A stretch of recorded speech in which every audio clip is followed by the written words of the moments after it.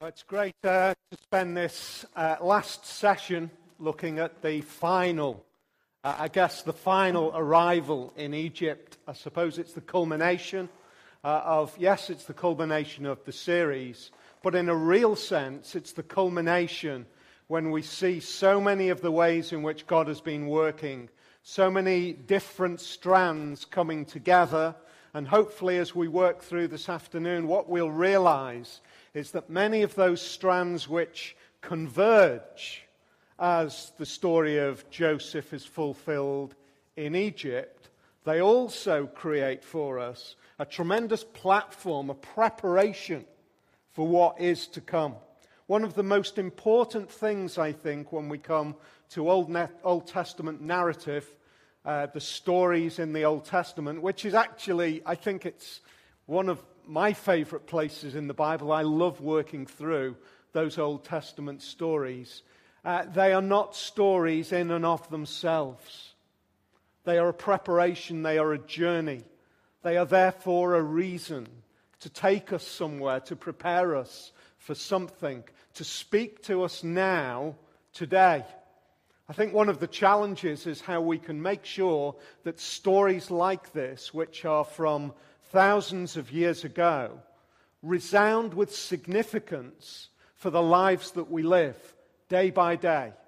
That they have something to say about how we step into tomorrow, whether it's driving on holiday, or whether it's going into work, or whether it's going into school, whatever it might be. There is something which the Old Testament narratives speak into, which guides us and prepares us for our day-to-day lives. This end climactic finale is like so many we've called it Long Lost Family, haven't we? And if you've watched that program, there is that moment where there is this reuniting, and it's filled with emotion. There is generally some sort of significance to a location. It's filled with joy, it's filled with tears. I guess most often it's filled with a reconciling, that sort of don't blame yourself for the way that it's worked out. It's worked out well. That's one of those features which we often see in that program if you've watched it. I guess in human terms, they're the stories which we tell because they're the stories that we can tell. They're the stories which we do want to appear on the screen. Too often we know that there is another reality. There is something else which talks about brokenness which is not reconciled, relationships which are not resolved, long-lost families which are not reunited. And so we come to a story like this, and yes, we see a joyful conclusion, but at the same time, we ask ourselves, is that how life always works out? No. So does it speak into something of our brokenness in life today? I think firstly, let's very quickly, like we did last week, cover over the story. We've read one of the chapters, but we're going to continue into the next chapter and tell how the story kind of concludes.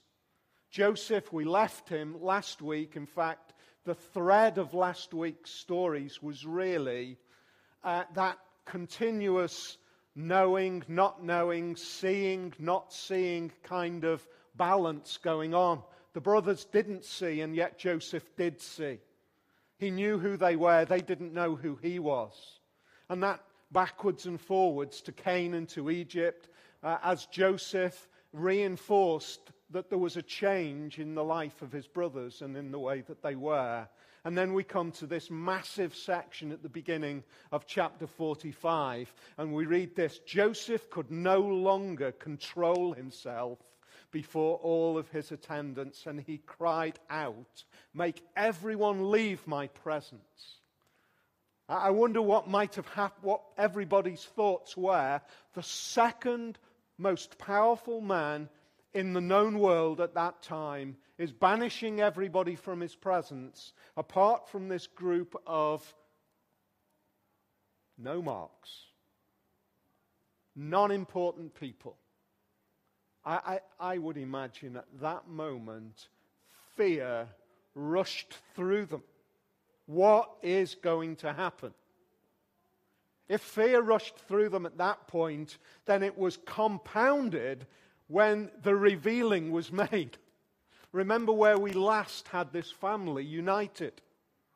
The last point where these brothers were together was when they threw him down a pit, then dragged him out and sold him into slavery. That's the last time that this family were knowingly together.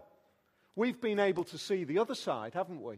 We've been able to see, if you like, from behind the curtains of Joseph's perspective of what was going on. As they were eating, as the brothers were eating, and Joseph was hiding himself and hiding the tears, which would have looked so out of place for a man of such power, as the emotions were welling up and yet hidden, and now they just come out. And Joseph says, "Do you not see who I am? You see who I am? I'm your brother." And then they are terrified, and not surprisingly, I guess they think that this is where it all ends. This is retribution. And yet what we actually see is Joseph embracing them. We see Joseph revealing himself in compassion. He asks about his father. He promises them provision. He promises them that good things will come to them. His crying is so loud. The impact of this on this prominent, probably up to this point in public terms, absolutely controlled individual. The kind of shock of somebody of such dignity and control loses it. We've seen it once or twice, haven't we, on TV? Where somebody of power and authority just falls apart on the screen, and it carries such weight.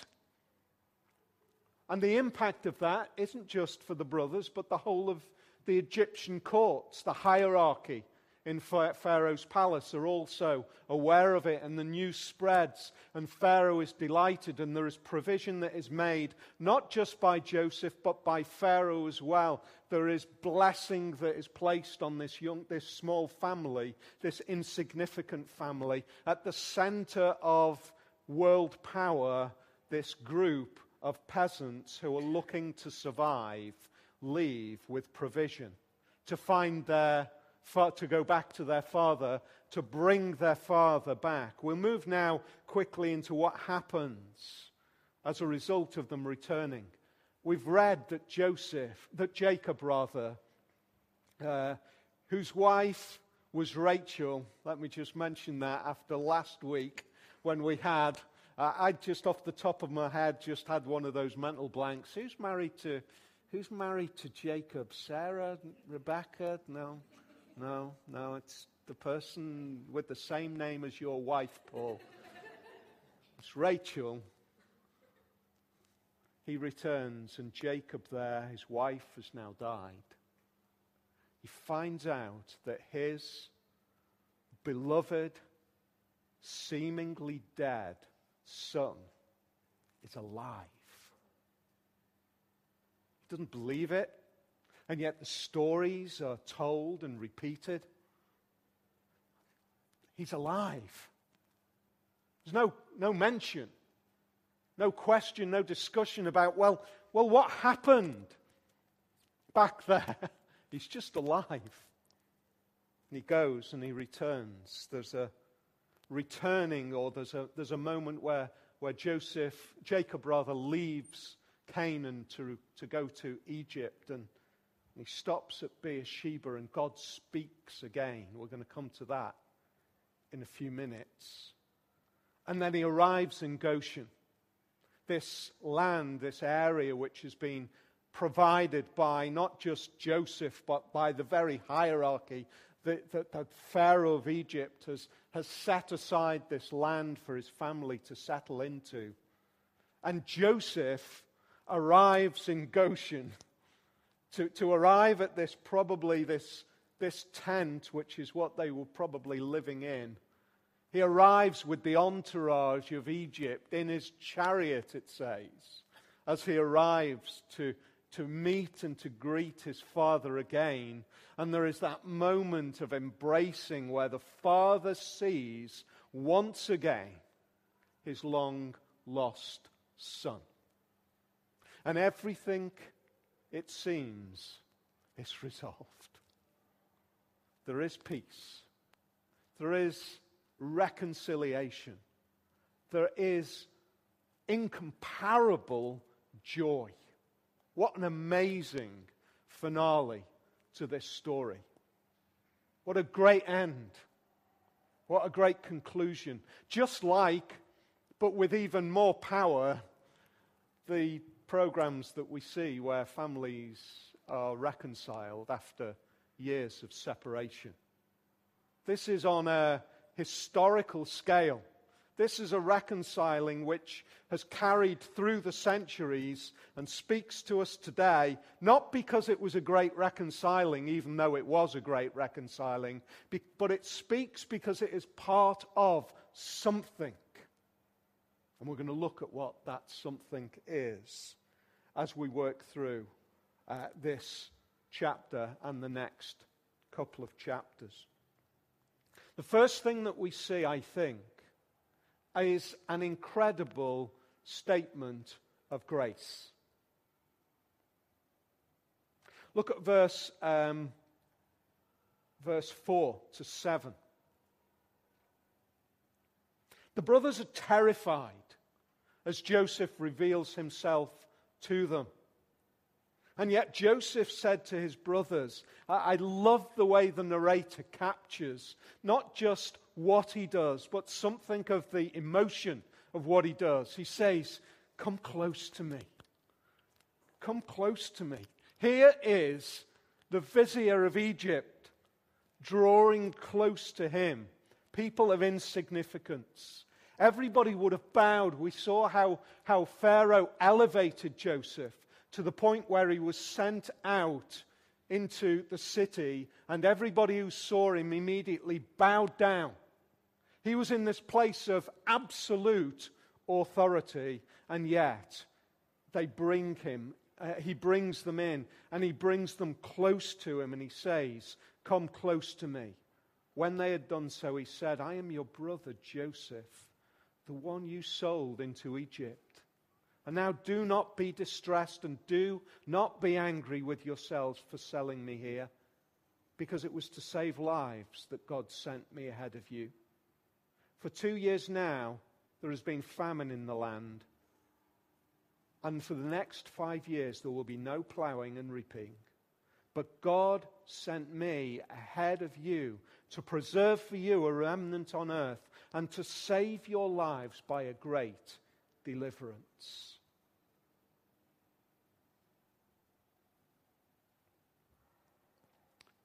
What comes into sight for the brothers at this moment in time? What they realize, I guess, having already fulfilled the dreams that Joseph had prophesied early on, the dreams that made them angry, the dreams that made them furious, the dreams that wanted him to be dead. They had already fulfilled those dreams. We saw that last week. Joseph saw them bowing down in front of him. He knew, he remembered that God had said this is what is going to happen. But now the brothers see it. They would no doubt, at this moment in time, with all of the fear, with all of the thoughts going through their minds, they would realize that now we are bowing down in front of this great power, and what that great power does to us is not place his heel on our heads and press it into the ground. He does what we don't deserve. He raises us up and he says, come close to me. Come near to me. See me not as a threat, but see me as your brother. What astounding grace. What amazing grace. What incredible grace. How has that grace worked out?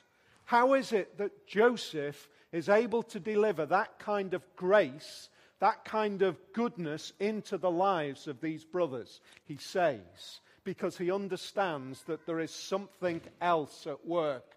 He understands that the grace that is being poured into the lives of these brothers is because God has been working out their salvation. God has been behind this. It's God who placed me here.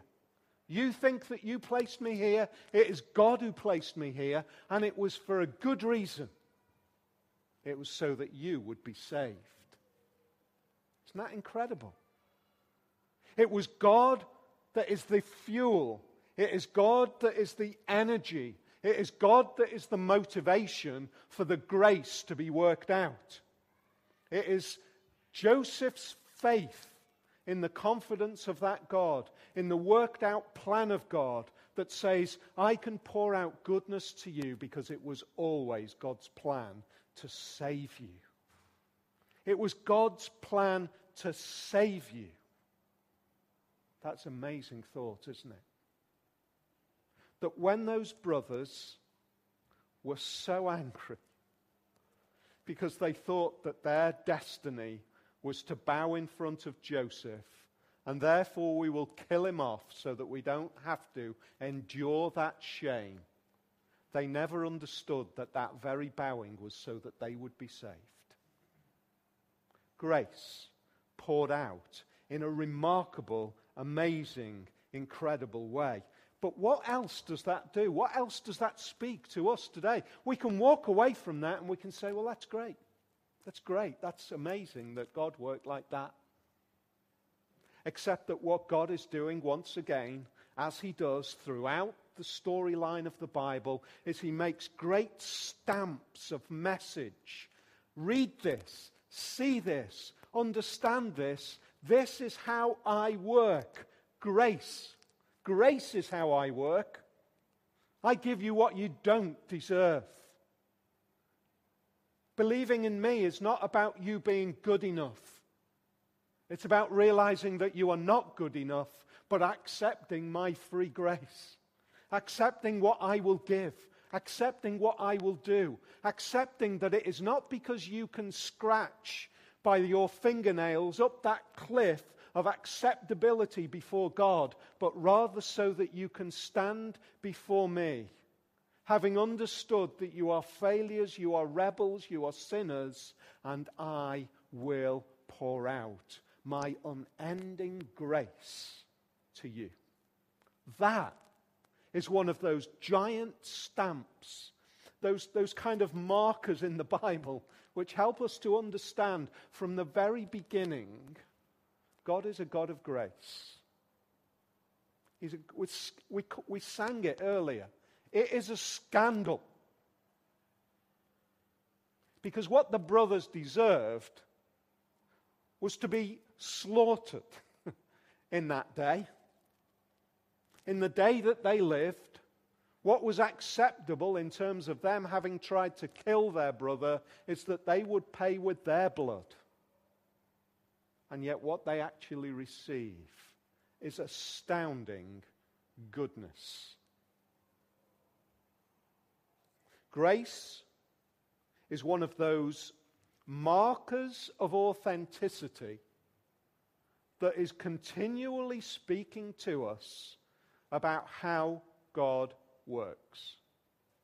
And it doesn't stop, does it, at the end of the Old Testament? It carries on. In fact, God speaks to us today through, let's take just one example, Ephesians in chapter 2. It is by grace that you have been saved. It's by grace that you have been saved. If you believe in Jesus today, it is not because you've worked really hard to believe in Jesus. It's because grace has been worked out in your life. It is by grace that you have been saved. Not because you've done good things. Not because I've done good things. But because we've all failed and yet grace is still poured out. It is by grace that you've been saved. How does Joseph enact that grace? By faith. He sees that God is working. What does Ephesians say? It's by grace that you've been saved, through faith. And this not from yourselves. So if grace is what you receive when you don't deserve it, and faith is the mechanism by which you enact that opening up of grace, don't believe that faith is one of your acts of goodness. Don't believe that either. Because what he says is this: it's by grace that you've been saved, and through faith, and that not from yourselves, it is the gift of God.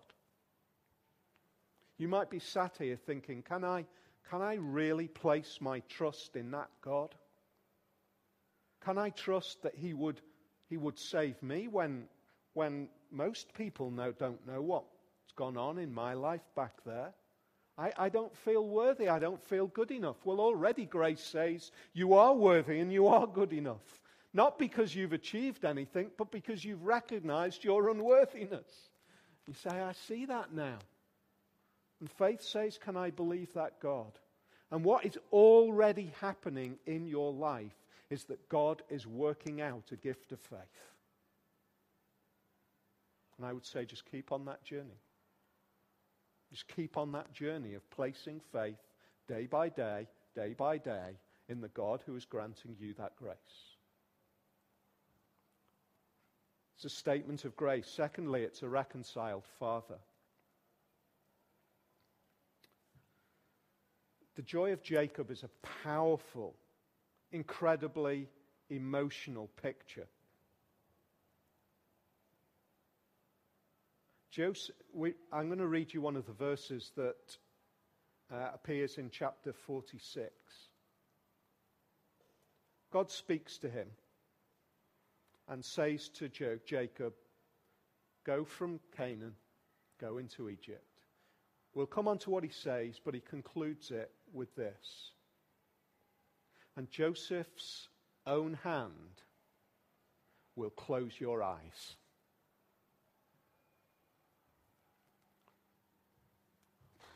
Wow.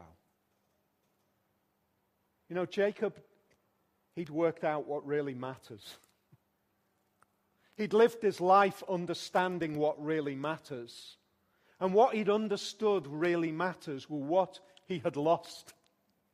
What he'd spent his life without. By losing Joseph, that early stage where Joseph was more than just his favored son. Joseph was the emblem, Joseph was the mark of God's blessing on this little family. Joseph was the identifier that God is working with you, Jacob. The God who you believe in, the God who was the God of your father, Isaac, and your grandfather, Abraham. It's that God who's working out in your life. And I've proved that he's working out in your life through that promise of Joseph. And then he's lost. And God says, do you know what, Jacob? All of that pain, all of that hurt, all of that loss, it's not wasted. It's not wasted because you're going to go up to Egypt and your life is going to end. But it's going to be your son, Joseph, who closes your eyes. Just enter into that moment, enter into that picture. It concludes later on in the book of Genesis where this old man, Jacob, is bringing all of his sons in one by one and he's blessing them. He knows the end is coming. But life is completed for Jacob because there by his side is Joseph. Joseph is there. The lost son is not lost.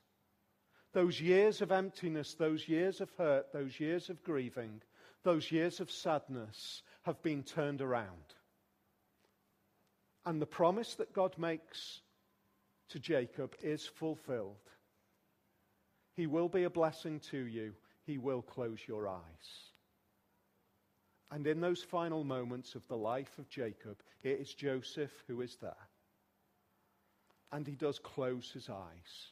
As the breath leaves his body and Jacob enters into that knowing relationship with the God who he'd always loved. It is his Son, the blessing of God that closes his eyes. And that speaks incredibly powerfully, I think, that this reconciling Father picture speaks powerfully about how life works for us today.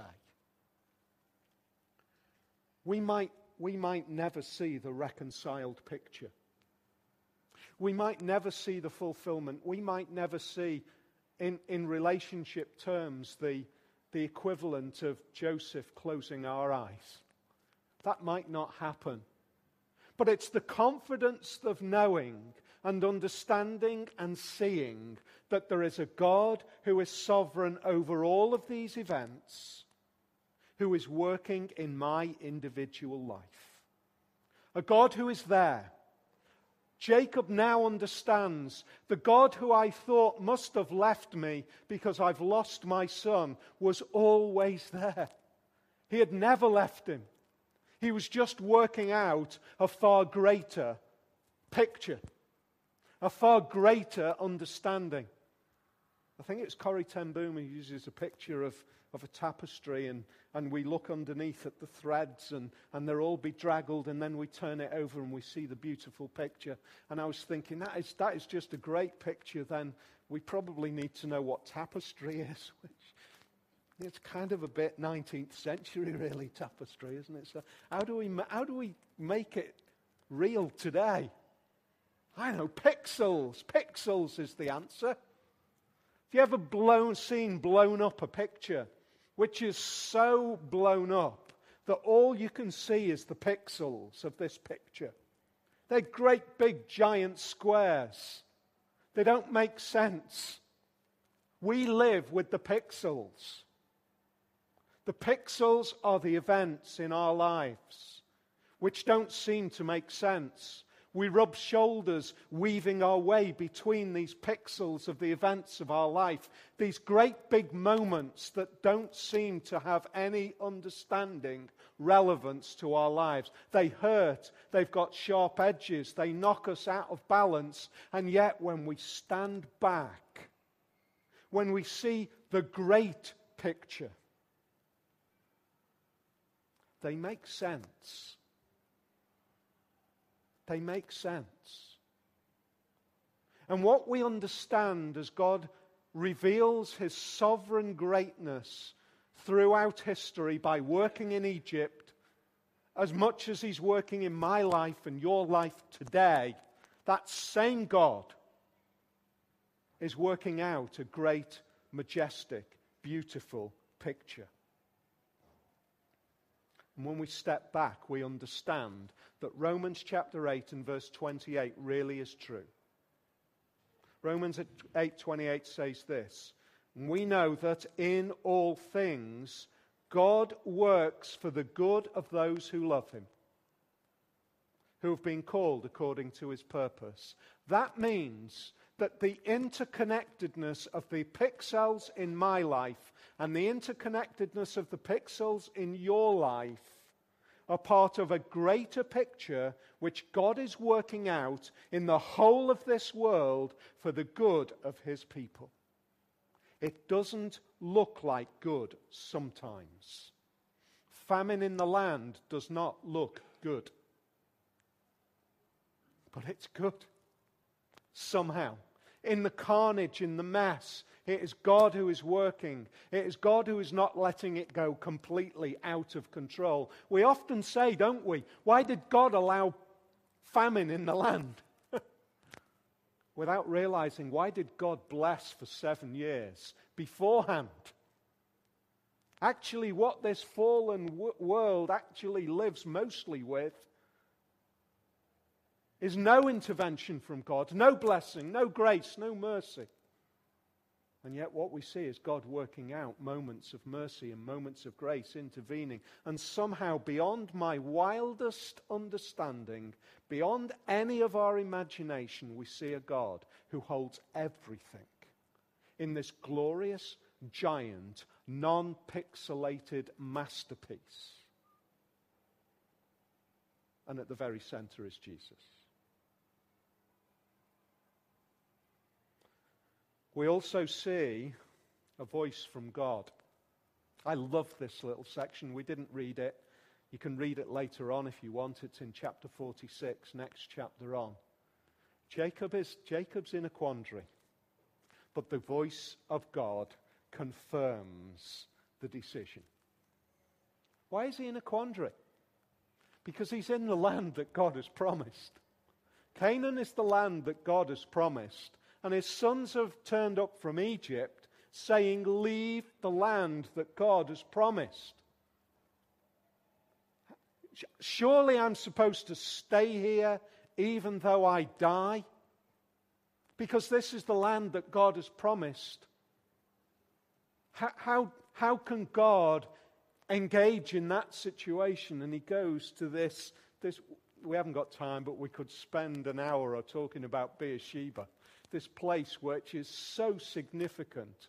You know, long-lost family, and they go to, and we're going to go to a cafe which was very close to where they grew up.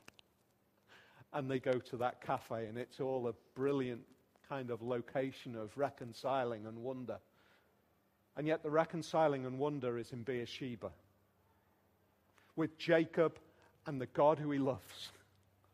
And God says to him, I am God, the God of your father. I am the God of your father, Jacob, don't you worry. If I was the God of your father and I'm the God of you, then I'm the God of the future as well. Don't be afraid to go down to Egypt. I will make you into a great nation. And I will go down to Egypt with you, and I will surely bring you back again. This land is not forgotten, but I'm going to make you a great nation before you come back to this land. And Joseph's own hand will close your eyes. God spoke to him at Beersheba. It is a beautiful picture. This old man, this man who is now close to death, relatively speaking, God speaks to him again. God spoke to him as he left Beersheba, as a terrified youth, as he ran lonely away from his brother. And he said, I've got my hand on you. And now he says, go down to Egypt, Jacob.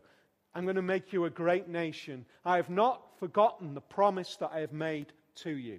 Nothing changes. This has always been part of my plan. You see, isn't that an amazing thing? We see the Canaan. We see the moment. We see, well, it's got to be this. And yet God sees it as way more. You're not ready for Canaan yet, because you're not a great nation yet. I've not fulfilled what I've said I would do to Abraham. Through Abraham I made a promise that you'll be a great nation. And it is, in a sense, it's a great nation that finally leaves Egypt. That's another story, which we might come back to. And yet what do we see is a frightened youth who God speaks to once is now an old man who God still speaks to. God speaks to him. God engages with him. But God does not leave it at that. Hebrews carries an amazing verse where it says this. In the past, God spoke to our ancestors. He spoke to our ancestors. He spoke to our ancestors through the prophets at many times and in various ways. But in these last days, he has spoken to us by his Son. You think, wouldn't it be amazing to be alongside Jacob as God speaks in Beersheba? That must have been an amazing moment, mustn't it? We only think that's amazing because we don't realize the more amazing significance that God has spoken through his Son. He's spoken not by a voice that is distant. He's spoken by a voice that is present. His Son has spoken in this world. The issue, the challenge, the question is, are we listening to that voice that has spoken? Because that is what the whole of this story is about. God has promised to Abraham a great nation, to be a witness. From nothing, a great nation is born. A great nation which becomes a witness to the world. A great nation which at this moment in time is on the verge of extinction. What is at stake? as Jacob is in Canaan, deciding whether to leave to go to Egypt. What is at stake is you and me. It's you and me. Worshipping Jesus, the Christ, the Son of the living God. It's you and me believing in Jesus of Nazareth. Why is that at stake? Because if Jacob had not left Canaan, that would be the end of this family line.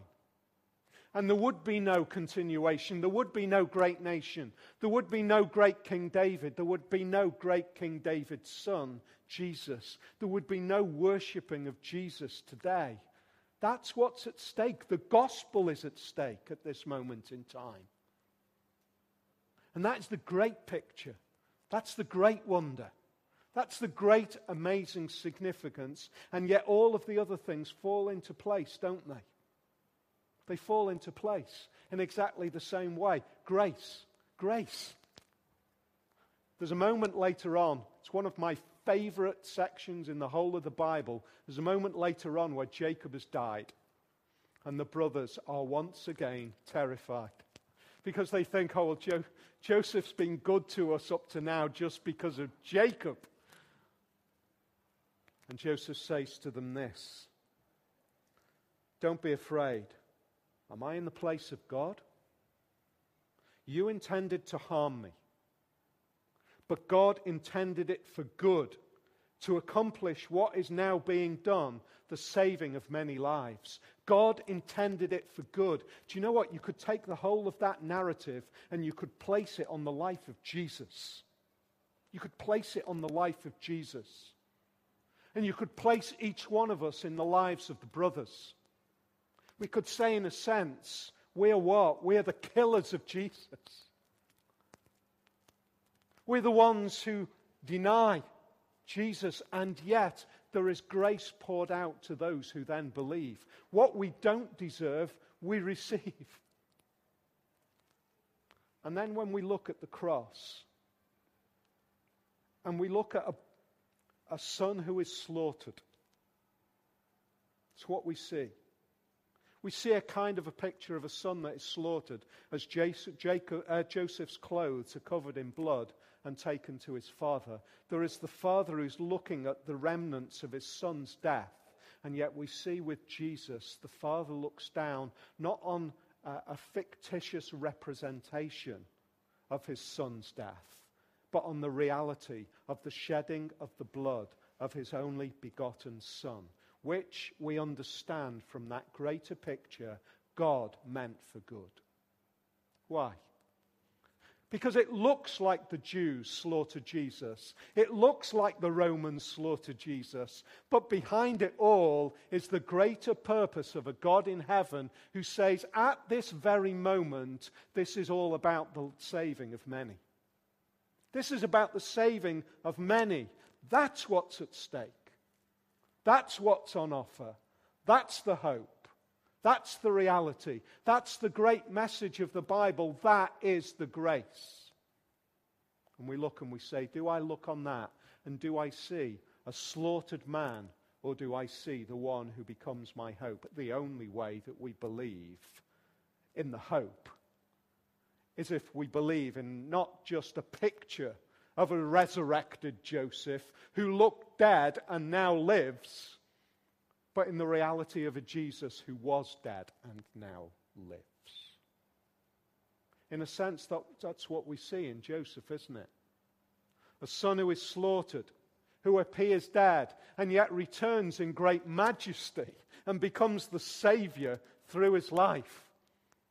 And yet it is only a chimera, a picture, a little reflection, smoke wisping up through the stories of the Old Testament until it finds its reality in Jesus, who becomes the real Son, who is truly slaughtered, who really lives, and who works out the saving of many. And the question remains from Hebrews chapter 1. God has spoken in the past through those chimeras, through those wisps of smoke, but now he has spoken through his Son, and are we listening?